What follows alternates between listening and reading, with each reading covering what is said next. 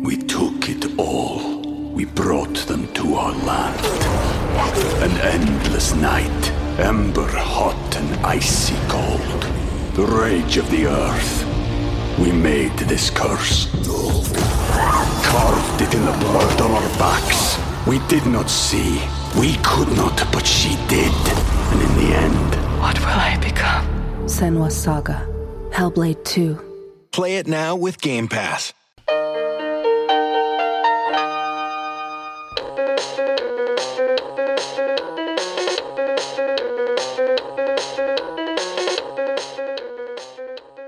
Welcome to Profoundly Pointless. My name is Nick Vinzant. Coming up in this episode, skiing and mall stores. Nervous to the pit of your stomach for like days up until this point. So like walking up, more often than not, got jelly legs and like trying to visualize your line, but also trying not to puke at the same time. If I may make a mistake here, I could end up falling off a 50-meter cliff. So I need to make sure that I am on top of my skiing here and very solid. I think having some really, really gnarly, really big crashes definitely makes you reevaluate. I want to thank you so much for joining us. If you get a chance, subscribe, leave us a rating or a review. We really appreciate it. It really helps us out. If you're a new listener, welcome to the show. If you're a longtime listener, thank you so much for all of your support. So our first guest is one of the best skiers in the world.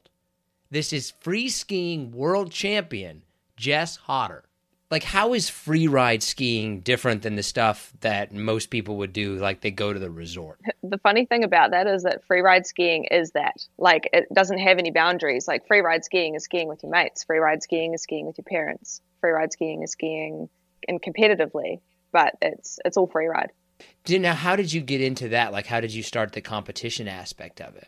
I used to like do racing as a kid and kind of didn't really fit into that, like, didn't really, like it was quite, families with a lot of money. We're from a smaller town, different vibes here. And also, I just wasn't like a big fan of like the culture that was behind like the racing as much. And so I just went out skiing with my mates. I stopped racing and just went out skiing. But I'm still a really competitive person. So I found a way to make what I was doing competitive by going and competing. Is it viewed differently in the skiing competitive world? Is it kind of viewed as like, these are the best of the best? Or is it like, oh, these people? If you're in the like ski competitive world and we're talking like the park guys and the races and stuff, we're kind of like the hippy dippy brothers that smoke weed and let them go out skiing and like have fun with our mates.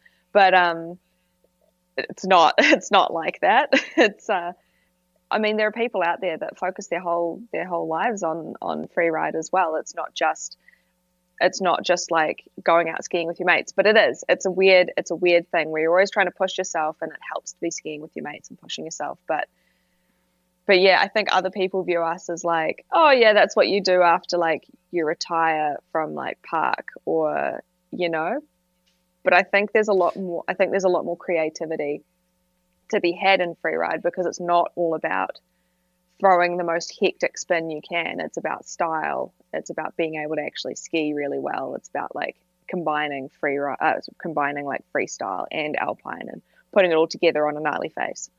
So if how does the competition work? Usually visual inspection. So on the Freeride World Tour, it's visual inspection only. So you don't get to ski the face before you do it, before you compete on it. So they have a whole day where you sit at the bottom of the face looking at it with binoculars, and you are choosing your line and basically just trying to visualize yourself actually skiing that line. And then on the day, you hike up to the top of the face and you get told when to go, and you go. Oh, you got to walk up there? More often than not, yeah. Like, how far are we usually talking? That seems like a lot of work. I walk really slow so that I'm warmed up, but I'm not tired. I don't want to make my legs sore or tire them out. So I walk super slow, and I think my longest was maybe an hour and a half, maybe, to the top.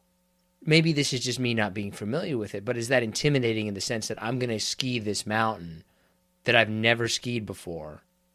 I've only kind of looked at from the bottom of it, and I got to get down this thing. Oh, you've been like nervous, so like nervous to the pit of your stomach for like days up until this point. So like walking up more often than not got jelly legs and like trying to visualize your line, but also trying not to puke at the same time. I would imagine though, but when you visualize the line on it, right? Is it usually what you thought it would be, or as you're going down, you're like, oh, that's not what I thought that was going to be like? More often than not, you're just like, yeah, you're making decisions on the fly. So you've got to really make sure you've done a really, really good inspection so that you hopefully don't end up with too many of those situations where you're like, holy crap, this looks different. But I've definitely been in that situation where something has looked incredibly different skiing it than it has looked like from the bottom. Because you can't, and some of the, like in those qualifiers, that I don't know whether they're doing it now, but they weren't doing drone photos. They'll give you photos of the face, but they wouldn't do like on top of drone photos. So you might see something from the bottom and it looks like a cliff, but from the top, there might be a wall on the other side of that. And you think you can take off it, but you can't. So when you ski it, like, are there times that you might stop? Oh, Because like, oh, you get there and you're like, oh, wait a minute, I can't go that way. I thought I could, but now I can't. no. So usually you want that run to be as fluid as possible. So you don't want to be stopping. So hopefully your inspection has been really, really top notch, and you're not coming across anything that you're freaked out by or anything that like stops you in your tracks. But when I was learning to do visual inspection in my first competition, I ended up like on top of this lump that I was like, I don't know where I am. I think I've taken the wrong entrance into whatever I was trying to hit. And I made the decision to stop and ski off to the side of it. And I'm really glad I did, because if I had like centered off the end of this little ridge that I was on top of, I probably would have gone 30 foot to like dead flat. And I probably would have kneed myself in the face really hard at a bare minimum. Could have ended up a lot worse. So it's like, you have to make these decisions on the fly and hope that you're making the right decision. So if you're not sure about something, generally you're like, maybe I won't send myself off that because it could end real badly. If you were to put a percentage on it, in terms of like, okay, what percentage of times does this run that I go on work out exactly like I thought it was going to be? What percentage of times like, oh, wow, this is nothing like I thought it was going to be? For me, exactly how I thought it was going to. Maybe 50%. The rest you're like, oh, that's different. Oh, I need to air a little bit, like, I need to like pre-ollie this more than I thought. Well, there's always something that comes up where you're just doing it on the fly, or you're like, oh, there's heavy debris. You're just figuring it out. So then are there in the competition, right? Are there some people that like, they're a great skier, but they can't evaluate the run for anything? You definitely need to be good at both. You need to be good at thinking on the fly, and you could be an amazing, amazing skier, but unless you have the trust in yourself to be like, no, I know that this is safe. I know that I have like done a good inspection, and that this goes, that doesn't go. Like if something goes wrong, you can like make up a decision on the fly to do something else. Because if you've done a good enough inspection, if you miss something, like if you land something you're going too quickly and you blow by another feature, you have to be able to put something else together, and that is part of it as well. Like you need to be able to make those decisions on the fly. That's really important. Will you ever have skiers that maybe are professional skiers in other disciplines, and then they try to come over and they're like, oh, I can't do that? Oh yeah, there's actually like a bit of a running joke within the park community, and I'm pretty sure a few people have said this. They're like, oh, free ride, it doesn't look that hard. It looks pretty easy. I'll just go on the free ride tour and I'll go and like, excuse my language, but I'll go and fuck shit up, and I'm going to go and do amazingly and crush it. And then a lot of those athletes get out there and then they're like, oh, just kidding. This is really hard. So a lot, some people think that it's super easy. You're looking at somebody ski that face, but what you forget is like that person skiing it for the first time. They've only looked at it through some binoculars. There's changing snow conditions. It's not, it's all different variables, all changing all the time. And the snow can change from 1 meter over there to 1 meter over there. It can be completely different. So that's all things that you have to be able to manage as a skier. And a more well-rounded skier, somebody who say doesn't just ride a certain type of skiing, is going to do better because they can deal with all of those different changing variables.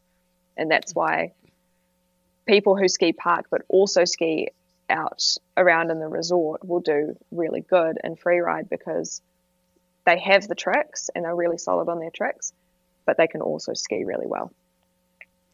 So hold your feet to the fire. Would you say that this type of skier is the best skier? I would say yes, that they're the best all-round skiers, because you could throw any face at a free ride skier and they'd figure out how to get down it. Whereas somebody who purely skis park, there are a lot of park skiers who actually are not very like solid technical skiers, and racers who also don't spend a lot of time like jumping off stuff. So it's like an amalgamation of like all of those things. Everything comes together, right? That's kind of the whole thing. So when you look at kind of the mountains that you guys are skiing, are these generally pretty dangerous mountains to ski? Like, are these hard mountains to ski, or like, no, that's not that difficult? If I was not, there are some of those faces that if I was not competing on them, I could quite happily ski down them. Like for myself, I could find a safe way down them very easily, that I wouldn't be scared. But because you're putting in a competition setting and there is a requirement to jump off things, that's when things get difficult and scary and pretty hard. But like the Bec de Ross, that is the final space for the Freeride World Tour, is a scary face to stand up the top of. It's not a face that you stand up there and just go, oh, I could just easily get down this. It's like, okay, if I make a mistake, even just skiing down it on an everyday skiing with your mates, if I make a mistake here, I could end up falling off a 50-meter cliff. So I need to make sure that I am on top of my skiing here and very solid. Now, does this kind of translate into other areas? A lot of freeride, it definitely does, for sure. A lot of freeride athletes, as they kind of transition out of competing, there are a lot of athletes that then go towards more like mountaineering, ski mountaineering, and doing like first ascents and things like that. So like it's definitely like having those skills to get down those faces is incredibly important, because some of the faces that mountaineers are skiing are pretty messed up, like very, very scary stuff. And they're managing like ice falls and rock falls and avalanche conditions and all kinds of stuff. Are you ready for some harder/listener submitted questions? Yeah. What is the last time you fell getting off of a ski lift? Probably when I was on a snowboard, to be honest. I think the closest I've come to messing up getting off the lift, though, in the last kind of 5 years or so, I fell asleep on the chairlift at work when I was ski patrolling at Treble Cone. I don't know if I should be admitting this, but I put my head down and had the bar down and fell asleep. And I woke up when my feet hit the ground at the top, and so I had to like panic, get the bar off, get the bar up, and then like jumped off while it was in the air, just about to go around the ball wheel. But no, as a ski patroller, you get jugged. You get essentially owed beers if you do stupid stuff at work. So that would have got me jugged. So I jumped off the lift and was fine, but it was pretty close. Did anybody see it? Only the lifty, thank God. What's your favorite place to ski? It depends on the snow conditions and what I am looking for, but spring skiing, 100% Ruapehu, like where I grew up, is the best. I can't show you right now because the curtain's there, but behind me is the mountain, and they have the best spring skiing I've ever had. Treble Cone is like in New Zealand is incredible for like all round good New Zealand skiing. Like powder, it's got some gnarly stuff, it's got fun stuff, it's really, really cool. And overseas, I think for just general gnarliness, where you get off the lift and it's just like insane terrain, is Verbier in Switzerland. So that was pretty mind-blowing going there and being like, my first run of the season, I have to go above a no-fall zone. So it was, my friend was taking me along a traverse, and she's like, you can't fall here. If you fall, you die. I was like, oh, great, cool. Yeah, I'm really ready for this. And I think for powder, Canada in general is pretty sick. What's the holy grail of this? Like, what's the thing that everybody's kind of like, oh, I want to do that. That's the thing. Oh, Alaska. I think there was no hesitation about that, right? Yeah, no, I think everybody wants to ski Alaska lines at some stage, because, you see it in the ski movies. Those guys are skiing the most incredible faces. And yeah, I think that's everybody everybody like, well, there's a little bit of you wants to go to Alaska and ski big lines in Alaska. Is that just because of like the quality of the snow? It hasn't been done before. They're just that steeper and deeper, or like what is it about it? I think it's the quality of the snow and the faces. So there's a lot of spines there. They're things that they don't always set up in different areas in the world. You know, it's something that like Alaska is known for, is their spine skiing, and that's what everybody like aspires to be able to do that, because they need a certain amount of snow for that to happen. The spine. What's the spine? Spines are essentially like, how do I describe them? If you look at a mountain face, it kind of looks like curtains. Yeah. You look at a crazy steep face, and the snow like sloughs down by itself. It's usually quite steep, and the snow will like, the snow will like kind of self-manage itself a lot of the time. I mean, it will avalanche at times as well, but like it's quite steep. It looks like curtains, and it's just like the most incredible skiing. Like powder, steep, sunshine, big wide open, like big faces. It's just what people dream of. Now, why is the snow condition so important? The snow is super important, especially up on those really steep faces, because if you got up there and you came across just sheet ice and you're on a face like that, good luck staying up there. You're going to be sliding to the bottom really, really quickly, and it's not going to be good. Those faces are like, I can't even think how many hundreds of meters. It'd be like 1,500, 2,000 foot faces, maybe more. I don't really, would that be about right? Yeah, easily. Like some of those faces are like 500 meters vert easily. And imagine if you fell at the top, you would slide /tomahawk /tumble all the way to the bottom, and you'd be really messed up. So the snow conditions are super important so that it doesn't happen. Powder is better. Why? Powder, it actually slows you down quite a lot. Powder is slower to ski through than like skiing on sheet ice. So, and you can control your turns. You're able to make proper turns. You're able to slow down and bleed speed. You have control. You have more control, essentially. What is your favorite skiing lingo? What is your least favorite skiing lingo? Oh, I do like hucking your meat or chucking your carcass. Those are pretty good. Chucking your carcass is good, especially with the accent.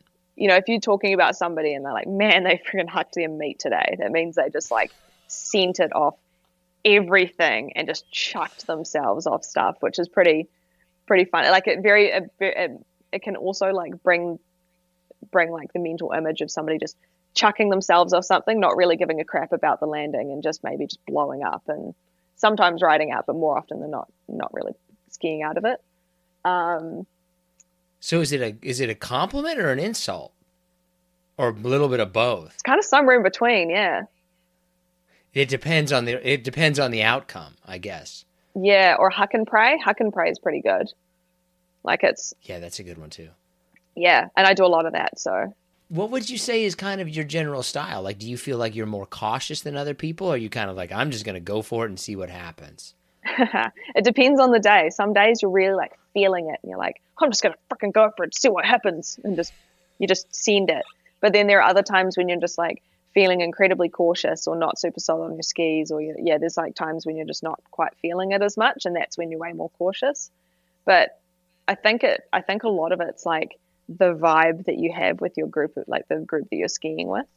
One of my most like memorable progression sessions where I've like felt like I learned a lot all in the space of a couple of hours was when I was up at the summit of Treble Cone, and it was like a fresh power morning. We had exclusive access to the summit before everybody else, and we were filming. And I watched Zoe. I don't know if you know Zoe Sadowski. She's she's like at the top of female snowboarding right now. She's an absolute badass Kiwi girl. She chucked a backflip off one of the rocks, and I was like, "Is today the day I try?" And I was like, "Screw it, I'm gonna do it." And I did it, landed it, and was like, "Fuck yeah! All right, let's go again." And went off the bigger one. There was like a bigger diving board, and I was like, "I'm just gonna freaking go for it! Yeah, let's do it!" And yeah, landed my backflip off there first time, and I was like, this is sick. Like, and it's all about the vibe and like the people cheering you on, and the hype, I feel like, is a huge part of it. Is it a thing though where like that can bite you in the ass? Yes. Yeah. Actually, I got hyped up by one of the friends up the mountain at Cardi's this season, and right at the end of the season, I was kind of having a more chill day, and I was like, oh, it's softening up nicely, but I don't know if I'm feeling trying the cork seven again today, because I've been trying to learn cork sevens this season, and my first attempt, I hit my head really hard, and then my second attempts, I had a really good day, and then this would have been like the third day trying.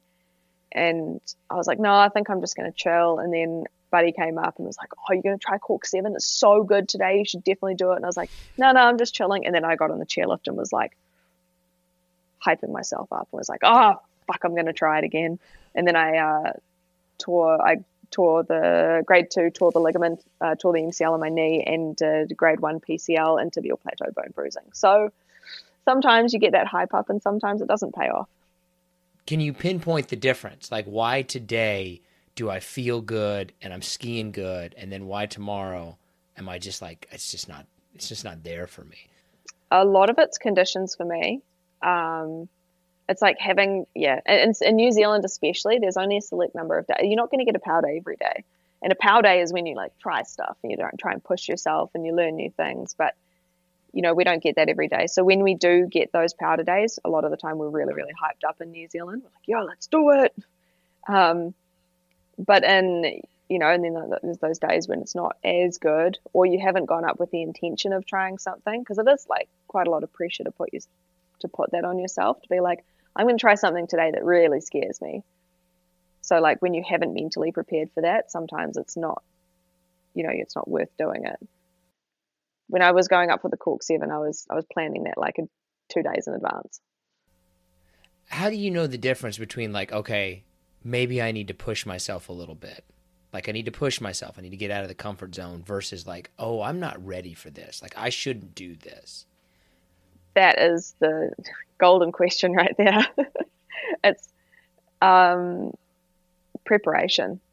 It's sometimes you don't know and sometimes you do know, and that's when you like get help from other people, when you're like, okay, you've seen me trying to do, let's say, my cork sevens this season. They're like, okay, you've seen me doing my cork sevens on the trampoline. What do you think?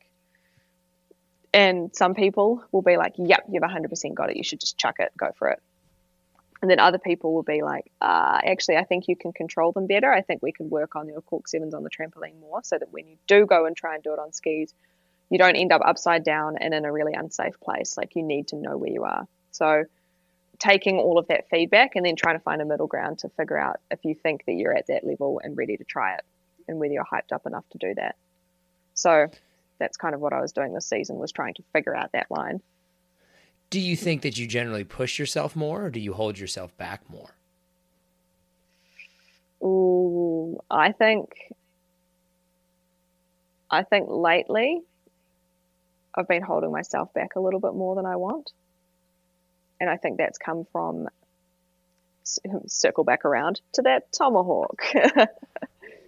I think some of that, I think having some really, really gnarly, really big crashes definitely makes you reevaluate the decisions you're making and whether you feel comfortable and feel safe doing things. So that's kind of that's my current mental space, is trying to figure out, is trying to get back into that really hyped up, really excited, really push myself vibe more often, because I'm finding I'm stepping back a little bit more often than I was.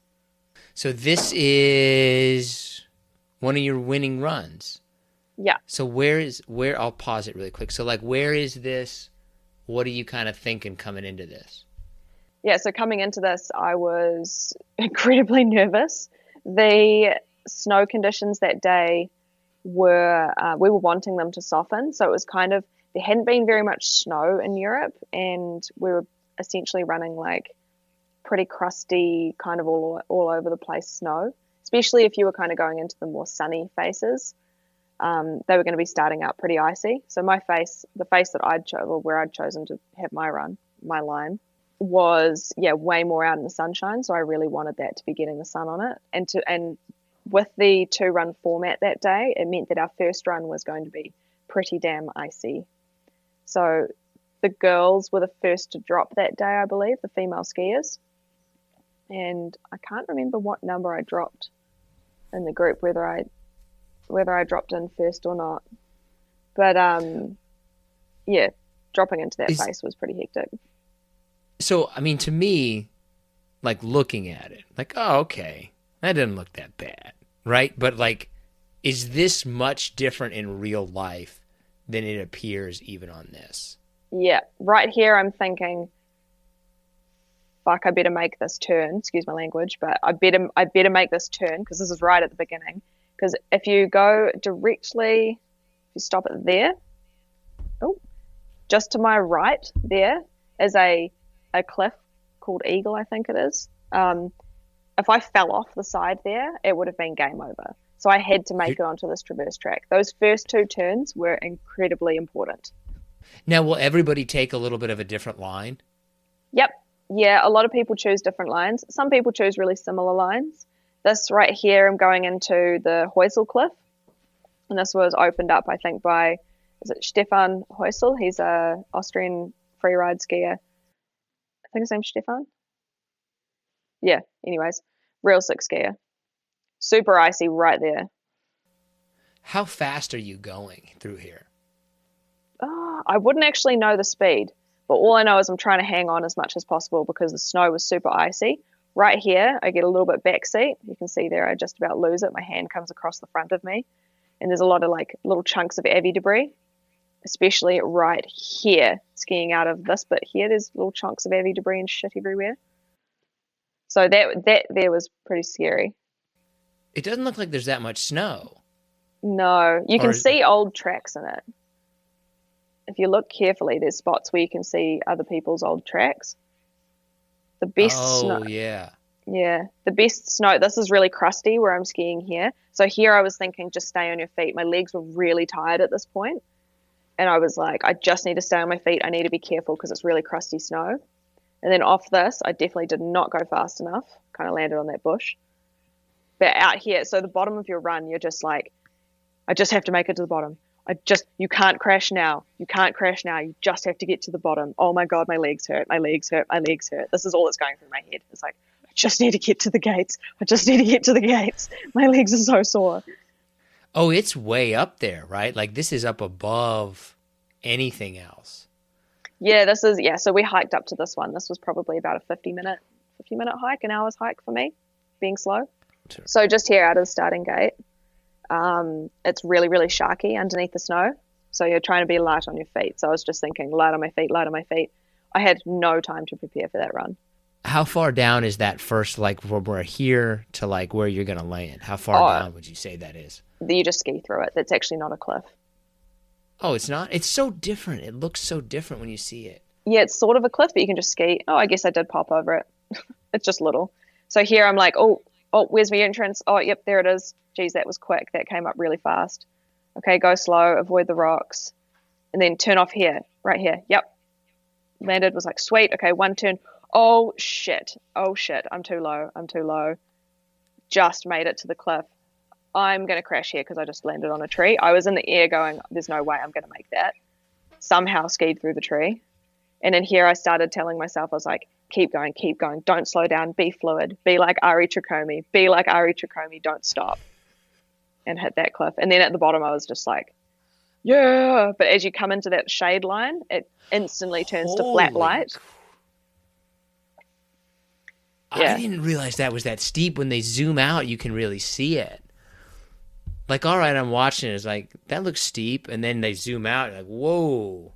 It's honestly not as steep, I think, as what it looks. It would be better in the GoPro. But yeah, just here as you hit the shade line, I couldn't see anything because it was dead flat. It was like flat light. It's super early in the morning, just after sunrise. So I skied into it being like, I really hope there's nothing that I hit here to blow up my run at the bottom, but I can't see. So the funny thing about that that winning run in Februarbrunn was because it was a 2-run day. I went and my first run was the winning run, and my second run was that heinous tomahawk. Oh God. Yeah. But you don't know, like you couldn't just back out and be like, no, I think I got this. I'm not going to do this second one. I could have. There's one athlete that did, Andrew Pollard. He came down and was like, he finished his first run. He's like, nope, that's the best I can ski that face. I'm not going and doing it again. And so he decided to stay down the bottom, whereas the rest of us decided to go back for round 2. And to be honest, like you do one run and you're pretty cooked. So then you go in for round 2. It's pretty much over. Yeah, like you go in for round 2 and it needs to be reasonably good conditions. It's pretty hectic. So where is this? That's in Canada. Man, that looks steep. That was steep. That was my first time skiing like mini spines. And then tomahawk. Oh, what happened? I mean, how? I have a habit of landing too far forward. I'm not very used to landing in powder as much because like we don't really have as much in New Zealand. So I'm used to landing a little bit more 4-point on the front, and I just did that there, landed too far forward, straight over the bars. Now, how did you try to stop yourself when that happens? Like, is there something you can do to like, okay, I got to get this under control, or are you just hope and pray? You hope and pray. If you're tomahawking, there's nothing you can do. You just have to let it play out. Did you get hurt? In this one? Nah. This one was sweet. Now, looking back on it, would you say that this is the kind of thing like, oh, you know what? Looking back on it, maybe this was too much for me.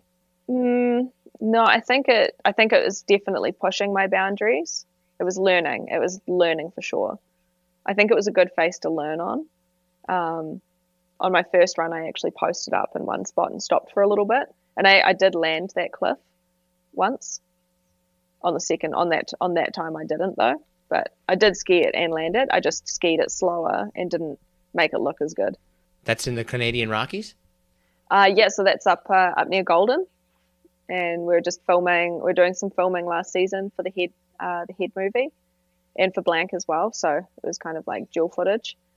That was just like a really fun cruisy line down the face. It was really pretty and nice in the sunshine.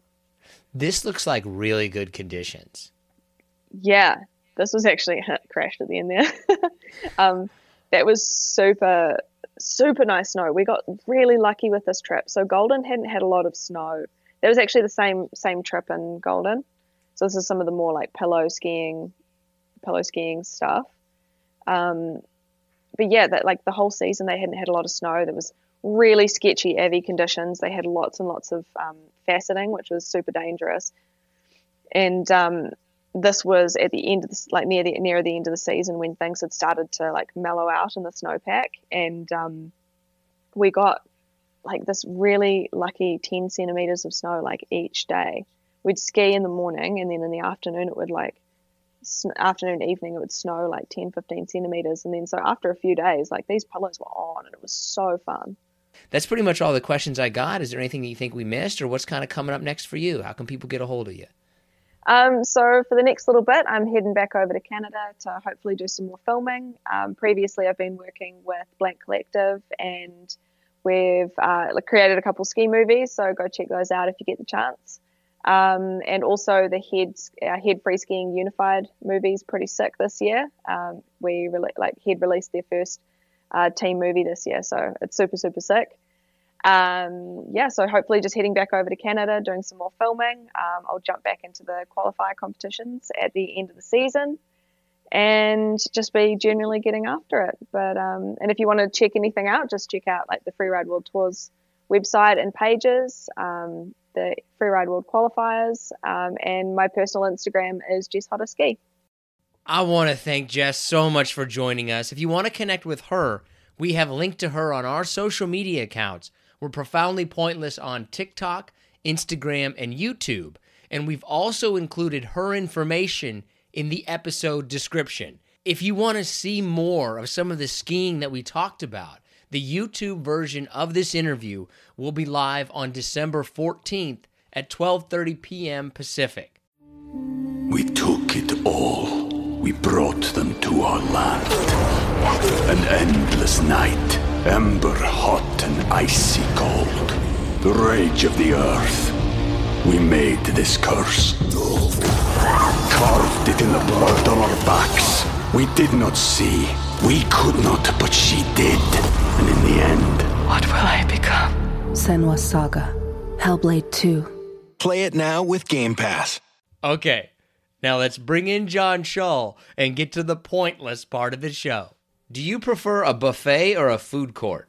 I think my answer has changed as I've gotten older. In my younger days, it would have been a buffet. As much as I can eat, just keep dishing it out. Like now with a food court, I feel that would be my answer now because what's the old adage? It was quantity over quality when I was younger. As I get older, it's quality over quantity now.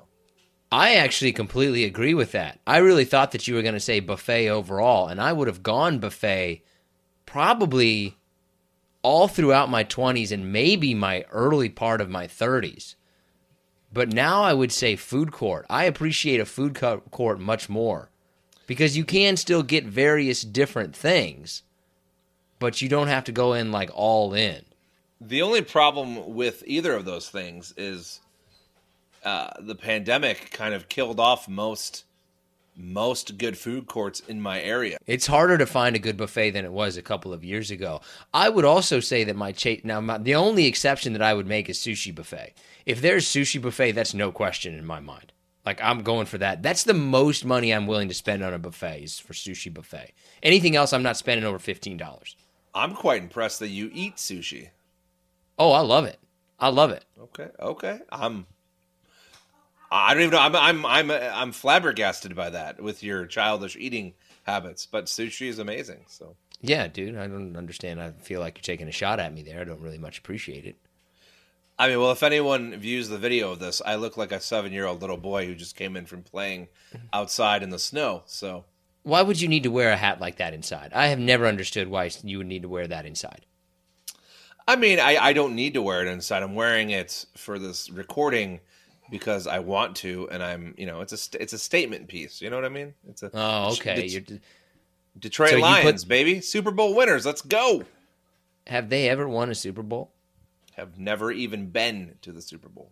Okay, so probably shouldn't say Super Bowl winners. I have results of our.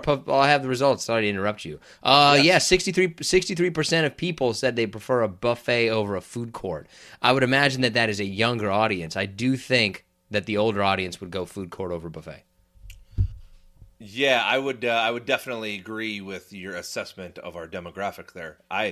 But then again, you stick me in a buffet setting, and I'm hungry.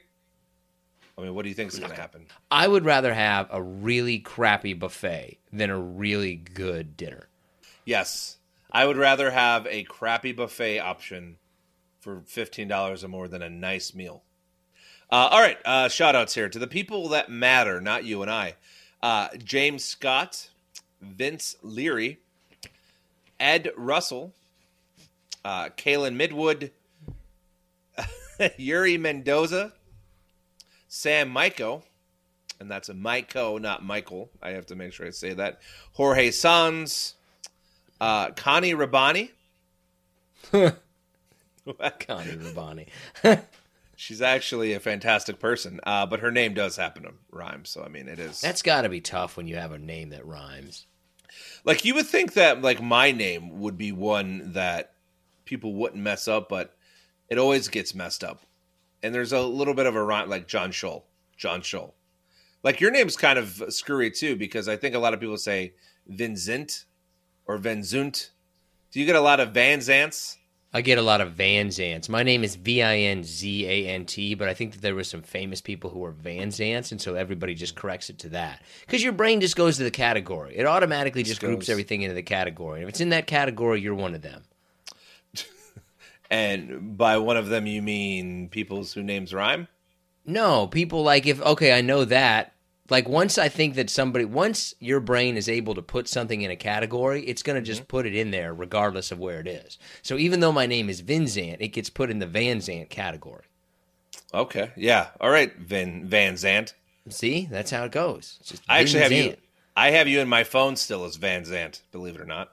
Is it still misspelled? Probably, yes. Just not going to change it. All right, let's do stuff like that. If you enter somebody's phone number into your contacts, do you put the 1 in front of the area code? I do not know. I do. I put the 1 in front of the area code. It has to start like 1, blah, blah, blah, blah, blah, blah, blah, blah, blah, blah. Yeah, I don't, just because, I mean, what's the point? I also have a house phone, so. You do have a landline, which is ridiculous. Can you give me the cadence that you use when saying your phone number? Give me the cadence. So I go like, sure, 321 407 2526. What is your phone number cadence?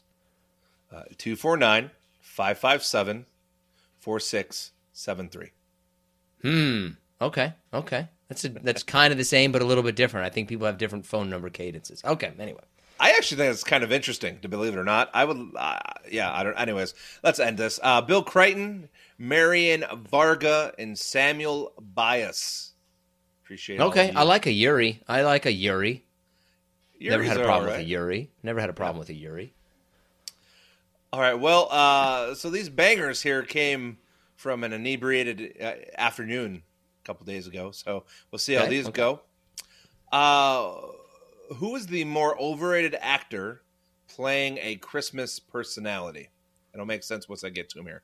Will Ferrell as Elf, Jim Carrey as the Grinch, or Chevy Chase out of National Lampoon's Christmas Vacation?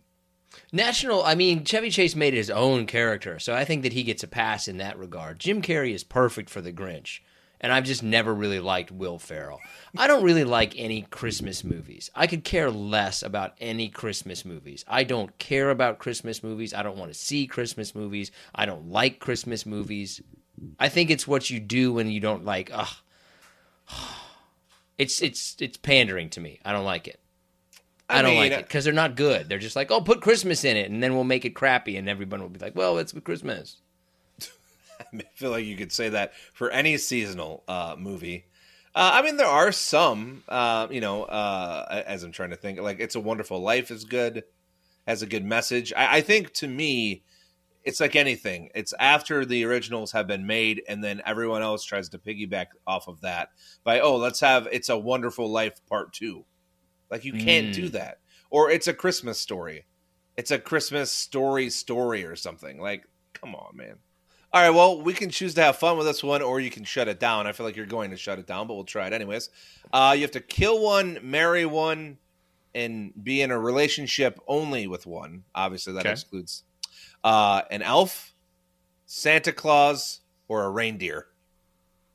Well, I'm going to kill the reindeer because otherwise it's going to get real weird real fast. So, yeah, kill the reindeer. You're going to dip into the elf, right? Like, why not try it, right? Like, you have a couple in you. It's probably like some kind of thing. You can just venture down that road and never talk about it again. So you marry Santa Claus, probably a very pleasant person. What are you going to do? I had it in my mind that I was probably going to kill off Santa because he can't be that happy and jolly. I would probably marry the reindeer because let's just get out of the way, and then I don't have to worry about you talking anymore. I don't have to, we'll just feed you, and you'll just stay out in the yard. Like, I can live in the house. You're gonna have sex with a reindeer. No, but we'll get it out of the way. Let's not make it creepy here. Let's just. There's no us in making it creepy. That was just you. You didn't think this through at all. Like, why wouldn't you just kill the reindeer? Because the other two they talk, right? Like they'd have to live with you. The reindeer, who I would prefer, just because I marry the reindeer doesn't have to mean that we have, do anything. You'd have to explain to people why you're married to a reindeer. And I think my reasoning would be fine. Like, it doesn't talk. It sits out in the yard. I don't have to worry about, it yelling at me, complaining. I don't have to cook it dinner. I kind of understand, but no. I'm not. I get it. I get what you were trying to go for, right? Like, I get it. But yeah, it's just kill the reindeer. That's much easier. If I have to, get on with one of these creatures, then obviously you kill the reindeer. I have a one-off with Santa, and I marry the elf. We never did specify if it was a female elf or a male elf. I mean, listen, I didn't either. I guess either or, I suppose. No, I think that you marry Santa. I mean, you're not going to be that nice and have that many other problems. Yeah, dude, just marry Santa. Okay. That seemed a lot better. Like when I was discussing it after a few beers. Maybe it is still a fun question. I don't know. I have always been fascinated by the idea that, like, it really just depends on whenever you ask someone a question or ask a group a question. It just completely depends, whether that's a work setting, a personal setting, how the first person answers it. Whichever way that person goes sets the standard if your question was stupid or good. And you could ask the same question in a different setting, and it's brilliant. You ask it in this setting, and the first person goes negative with it, and you're doomed. Yeah, or it's like the lemming effect. One person answers it one way, and then everyone, oh yeah, well I'll do that, and that. Like it's like we talked about earlier. Now it's in the category. Once it's put in a category, now it's in the category.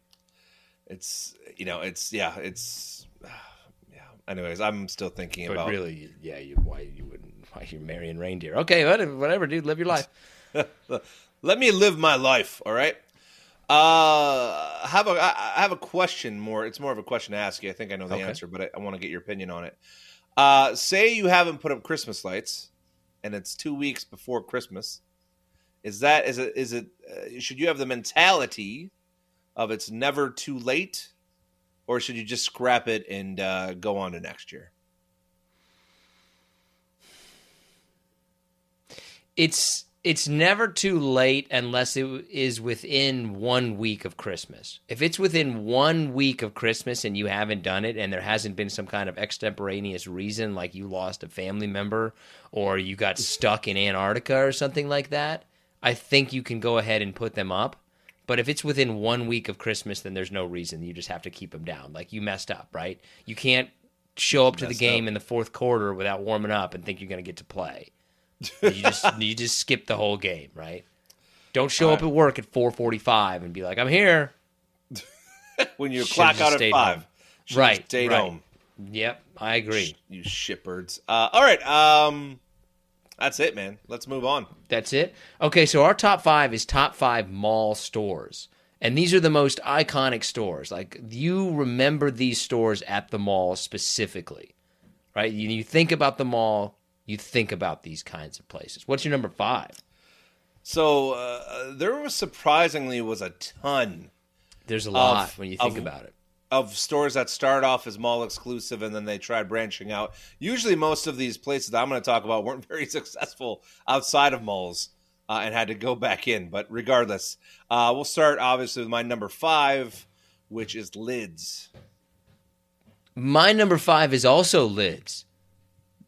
Yeah. Wow. Okay. Yeah. That's out of all of the options, we have the same number 5, which is a little. Usually that doesn't happen. No, not usually on the 5th one, but I think Lids is number 5 because you're gonna at least look in there, or every guy is either gonna look in or go into Lids, even if he has no interest in buying a hat. You're gonna look at it at least. And it's always the most crampiest small store. It's not a very well put together store. However, no, organization is terrible. But yeah, you got to walk in there at least. If you're walking by it, like you said, as a man, you have to just check in. You have to duck in real fast. What's your number 4?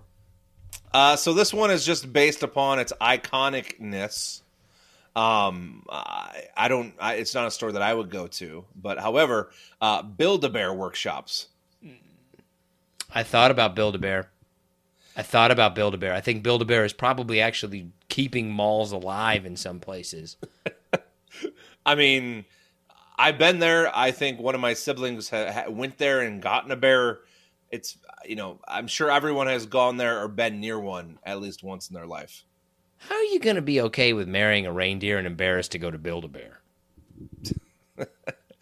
I mean, once again, I feel like my reasoning for marrying the reindeer out of the other 2 options was sound. I love those things. It made sense, and then until somebody brought up one point, and then you're like, oh, crap. I mean, I wasn't thinking sexually. Like, if we're, I wouldn't be a sexual relationship. What's your number 4? My number 4 is a tie between J.C. Penney's and Macy's, because that was the only reason that you were going to the mall as a little kid, was because mom had to go to either J.C. Penney's. And if you were classier, if you were having a classy day, like, no, we got to get you something for pictures, then you were going to Macy's. So those stores always stand out in my mind, J.C. Penney and Macy's. I'm going to come back to those, actually. Oh, higher on the list. Yeah. Okay. Kind of interesting that you have... All right. My number 3 is a tie, actually. My one of 2 ties on my list. This is Spencer's and Hot Topic. I have those higher on the list. Okay. I have those higher on the list. I mean, Spencer's was great for gag gifts. They always had like the weird stuff. Hot Topic is Hot Topic. They're once again. I feel like Hot Topic is more iconic than Spencer's. But I had to group them in kind of as one store. Okay. My number 3 is the massage kiosk at the mall. Because I'm always wondering, like, who the hell is getting a 10-minute massage from some random person in the middle of a mall? Oh, I've been fascinated by that. I thought about putting that in like the ear piercing stall. Oh, the kiosk. Yeah. But I was like, those aren't really. I guess they are shops because they make money. But I didn't put them on. I could also do like the phone case one where they have like 15,000 different kinds of phone cases. And they're all like they're all crap. My number 2, the Hallmark store. Okay, I could see it. That was a store that like you had to go to. Like, I got to go to Hallmark with mom. Yeah, we got to go. An $8 card in the 90s, which was expensive, for grandma who's not going to even give a shit. Can't even read it anymore. But you had to go. Yeah, you had to go, man. The Hallmark store. Anyways, what's your number 2? I thought about putting this in number 1 for a long time, but my number 2 is Sbarro's Pizza. See, I left off like food court stuff because to me, like those aren't stores within the actual mall, but they are stores. But whatever, good choice. Sbarro is. I mean, it's the pizza. It's the mall pizza chain. That's what it is. I think it's easily the most iconic food place in the mall. Is Sbarro's Pizza. That and I think Panda Express before that. Like they're close for me. Panda Express and Sbarro in the mall. The only one that I would put, I wouldn't put. Well, Panda Express. Maybe you went to a nicer mall than I did. But I would go Sbarro's Pizza, and then I would go like Wetzel's Pretzels, or whatever kind of pretzel store was there. That was the only place in the world you could get pretzels was a mall. Yes, man. I wanted to put this on my list. It's funny you say that. I didn't because I thought it was hyper local. But we had a place at the mall I went to as a child called the Pretzel Peddler, and man, you would pay like $4 and get like little dunkers and all this cheese, and it's good times. That was the only place you could get a pretzel. Baseball game or the mall. What's another one? I would say Jamba Juice. Well, there's always like some kind of smoothie place before they got really popular. Yeah. Orange, man, there was one. Orange Crush or something. Yeah, there's always one. Orange Julius. Yes, Orange Julius. Oh, Orange Julius. Yeah. I can still remember the location of the Sbarro's Pizza at the mall we used to go to. Remember exactly where it is. Those big ass pizzas. Okay, what's your number 1? I mean, I kind of alluded to it. It has to be J.C. Penney's and Macy's. I mean, I remember going to the mall. Like you'd start in the middle, and then you go hit one at the one end, and then you have to walk all the way to the other end to go to the other store, and you had to hit both. You had to. Did they have it? Did you ever have a mall with a Sears too? Did you have to go to Sears as well? Yeah, Sears for sure, but. The Sears I feel like they're thriving now. Sears came back for whatever reason, and I feel like Macy's and J.C. Penney are kind of, yeah. But I guess you could really couple all 3 in as one. I did want to. I felt I actually put an asterisk here. If we were doing like home based, like personal number 1s and not trying to be 100% real about this, I would have put Steve and Barry's as my number 1. But I don't even know what that is. It was the place where you could go get like $5 graphic T-shirts, like Michigan State T-shirts, and all they were green and white, and they just said Michigan State, like that's it, or like Oh, they're just cheap T-shirts. There was always like the weird sporting goods store that was in the mall that was like they kind of had nothing, but they had everything at the same time. Yeah. Yeah. Like Dick's, I think. Dick's Sporting Goods, I believe, started in malls, but whatever. I just will never understand. I will never understand naming your store after body parts. I mean, it still makes me laugh because I'm a child, but, you know, we would say, hey, we're going to Dick's to get some balls. Like come on, man. You know, or something stupid. When I was in Orlando, there was a store called BJ's, and I always thought that my business plan, if I was ever like a regional manager, would have put all the BJ's next to Dick's. Just, people would go there just to laugh. Like, Hey, why are you coming here? Well, we're going to go to that place and get my store picture taken, and well, I guess we'll go buy something too. I think that's a marketing plan. My number one is Hot Topic. I think Hot Topic is the quintessential mall store because you're either going to go in there and see something or you're going to go in there and see someone. Like, it's entertaining. It's the most entertaining mall store is Hot Topic. Yeah, but by far, that and Spencer's, obviously. And, yeah, those are like quintessential ones, right? And something on my honorable mention, I think, is up there too, and that's GameStop. I have GameStop on my honorable mention. What else do you have on your honorable mention? Let me open my list here. Yeah, so FYE. Oh, yeah, store, for your entertainment. Which would be like, hey, I'm going to get a DVD that costs $5 at Walmart, but it's $18 there. Right. It was like all crap. Don't know how they've stayed in business, even if they are in business. Famous Footwear. Okay, yeah. Foot Locker. Foot Locker is an oversight. That probably could have made a run way up at the top. And then this one, a personal one again, but I remember many Christmas Eves, my father trying to figure out something creative for my mother for Christmas, so we would go to Things Remembered. Like a sentimental thing. I'm going to get some crap, but try to pull it off like I care. I'm going to pay $40 to have you and your sister's name edged into a cup and give it to your mother. I don't want any of that crap. I don't either. I don't even. No. I would rather get nothing than get something like that. If I had a choice between, do you want like World's Greatest Dad coffee mug or nothing? I'd be like, well, nothing, because at least I don't have to wash the cup or find a reason to keep it. Yeah, I mean, don't get me wrong, right? I mean, if I'll take it if it's from the heart, but if I know you went out 8 hours before Christmas morning and bought it, I mean, yeah, that doesn't count, right? I have Build-A-Bear in my honorable mention. I have GameStop. The Buckle, I think, could make a strong run. Yeah. I just always hated that store because you could not get more than 3 feet into that store before somebody talked to you. The Buckle, yeah, I mean, I had a few written down, but like the Buckle, Gap, Aeropostale. Like, oh yeah, but I don't know. Those Clothing are iconic. Yeah. Yeah, because they existed other places. You knew that you could like get those someplace else.